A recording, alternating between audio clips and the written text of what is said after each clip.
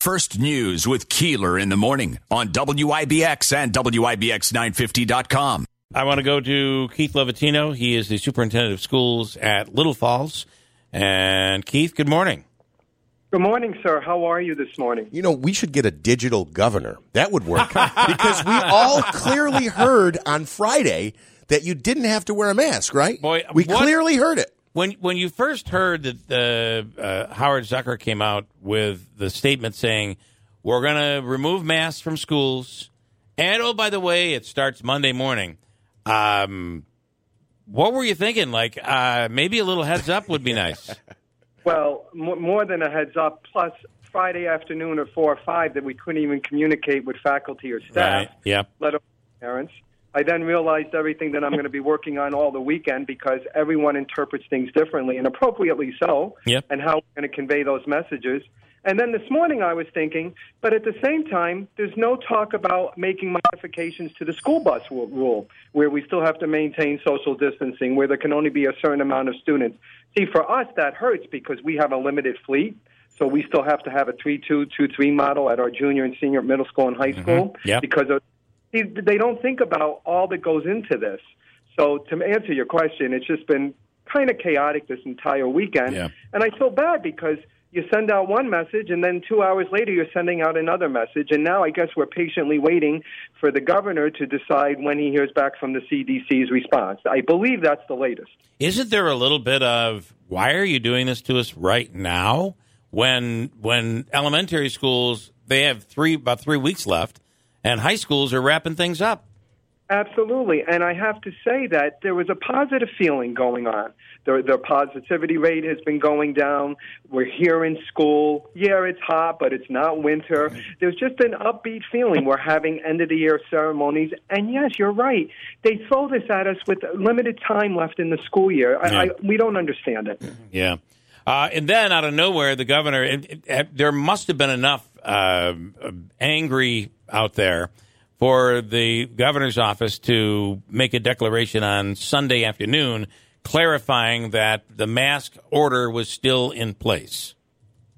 Yes, because I think everybody coming to each different school in each different community was interpreting it differently. Yeah. It would have been really inconsistent. That's why I give credit to our region here and District Superintendent Sherwood of the Herkimer BOCES.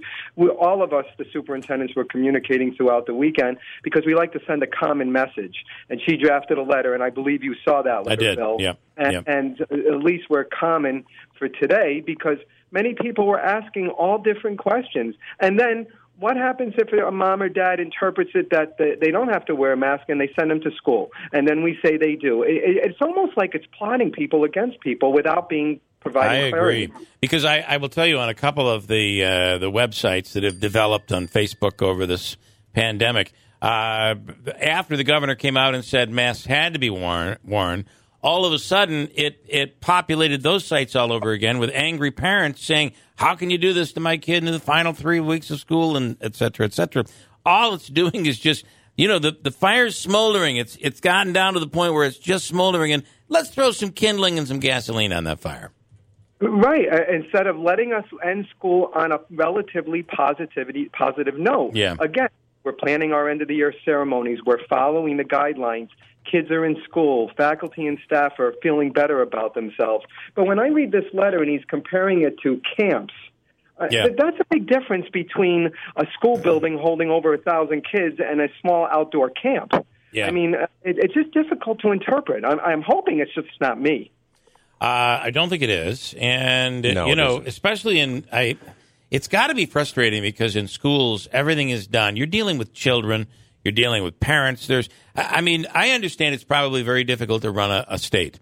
But the beauty of a state is you have county executives, you have mayors, and you have common councils, et cetera. Everybody's kind of running this. You just kind of have to oversee it. And I guess you could say that's kind of like being a superintendent. But the reality is you have a system in place that you have to follow. You start messing with it, and all of a sudden it throws everything out of whack. It's got to be frustrating, as this whole year has been, with the lack of guidance and the surprise guidance. It's got to be frustrating as a school official. Well, and when you have systematic systems in place, as we do, and we follow them consistently, the aggravating part is when they're interrupted by an outside resource or an outside agency. It's one thing if I, as the superintendent, make a drastic change, which I would never do, because we work collaboratively through committees. Decisions are based on research and so forth. But we come together and we make decisions together so that all stakeholders are involved. Now it's decisions are made, and it's affecting all the stakeholders who had absolutely no say in it. Yeah. Officially, what is the policy on dances and proms and that sort of thing, and what is the policy on graduation that you guys have been given? So there's a seating capacity. I want to say it's max 250 inside, 500 outside. Okay. And we are going to be doing it outside. That's the latest. Don't call me on that, but I spoke to our high school principal about it just the other day. So we are having a ceremony outside because we can accommodate the maximum amount in our stadium. Yeah. So that's the plan as of now. Okay. Traditionally, we have it inside. We have a beautiful auditorium that's air conditioned, but last year and this year, because of the pandemic, we couldn't do that. But we are able to have one, which is good. Again, I won't even say the district, but I saw pictures posted over the weekend, and I think this was part of the confusion. Somebody had a prom, and I saw it was about 20, 25 kids, boys and girls, in a group photo, not one mask. So you have to wear it in school, but you don't have to wear it at the prom. And part of that was prompted by, I think, Friday's announcement. Well, I wonder about that. I know that's interesting. I have somebody, and not to bring you into this, Keith, but because I know you did come from New Hartford, but I had somebody complaining about New Hartford this morning, saying that the kids were not allowed to go out of their pods. They either had to be vaccinated or get a negative test, and then they were required to wear masks at New Hartford and stay in their pods. And at one point, the music was stopped because the kids were out of the pods. So it seems like their rules in New Hartford were pretty strict. This wasn't New Hartford, the district I refer to, but it's like when there's confusion like this, it puts school administrators in a tough position because basically you have to make what you feel is the best decision. Yeah. And despite all the experience they have, they're not really trained in dealing with a pandemic, although I guess we're out of it. I don't even know. I don't even know anymore. It is interesting how many years schools, this is the way it works. Here's how the process works. Yes, there are things that throw a monkey wrench into things as time goes on, and there are these little mini controversies over the years. But this year, we've just never seen change like we've seen starting in March of last year. I mean, it really has to have been quite an amazing year. And you have to change on the fly. Yeah. Look what happened just Friday. And, I'll defend all of us, all schools, Little Falls, New Hartford, all schools, in saying that we consult with our local Department of Health. They've been doing a fantastic job. Nobody knows the demands on them. Yeah. But in fairness to them, their messages are different because if you look across New York State, it's different. Downstate, Central New York, Western New York. There's so many different messages that you feel for them, too. I am so grateful for our Department of Health because they have provided us with so much guidance on such things as proms, graduations, and so forth. But again, they're interpreting it to the best of their ability from what they're getting from the state level. Well, let's hope we go back with some normalcy in the fall. Yeah, amen to that. Yeah. Absolutely. I'm already looking forward to it. Keith, I appreciate you coming on this morning, and we'll see what the next element of guidance is going forward here.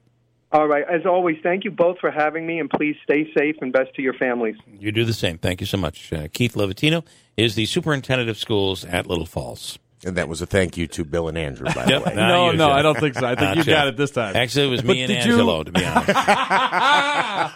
Did you notice... with everything that's been going on this year, how certain terms come out, and he was talking about ending the year on a positivity note. How many times it is the positivity numbers, or how many the positivity rate, and everything like that. So it was kind all of these words and terms and topics that just played no role, right? Right. Ever before, and now, it really has been an unbelievable year when you think about it, and again, to throw a monkey wrench into this whole thing on Friday and then backtrack, you just make everybody upset. And you make it confusing for everybody. You know, Keith started to say this, and I should have asked more specifically. So he went into a panic basically Friday night. You got to notify teachers, you got to notify parents, all this stuff, and then I'm sure that spilled over into Saturday. Yes. And all that time you spent trying to do that Friday, Saturday, Sunday they come out and go, never mind, I'm sorry.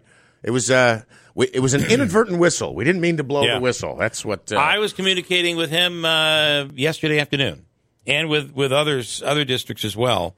And then all of a sudden you got the notice that everything had changed, and the governor's office said masks have to be worn. So it has just been really crazy. I can't imagine what they've had to go through. And what parents and teachers and everybody, it's just difficult for everybody. So to recap, you're sending your child to school this morning, and I guess that they're Wear a probably mask. already there. They should be in a mask. They got to be in a mask.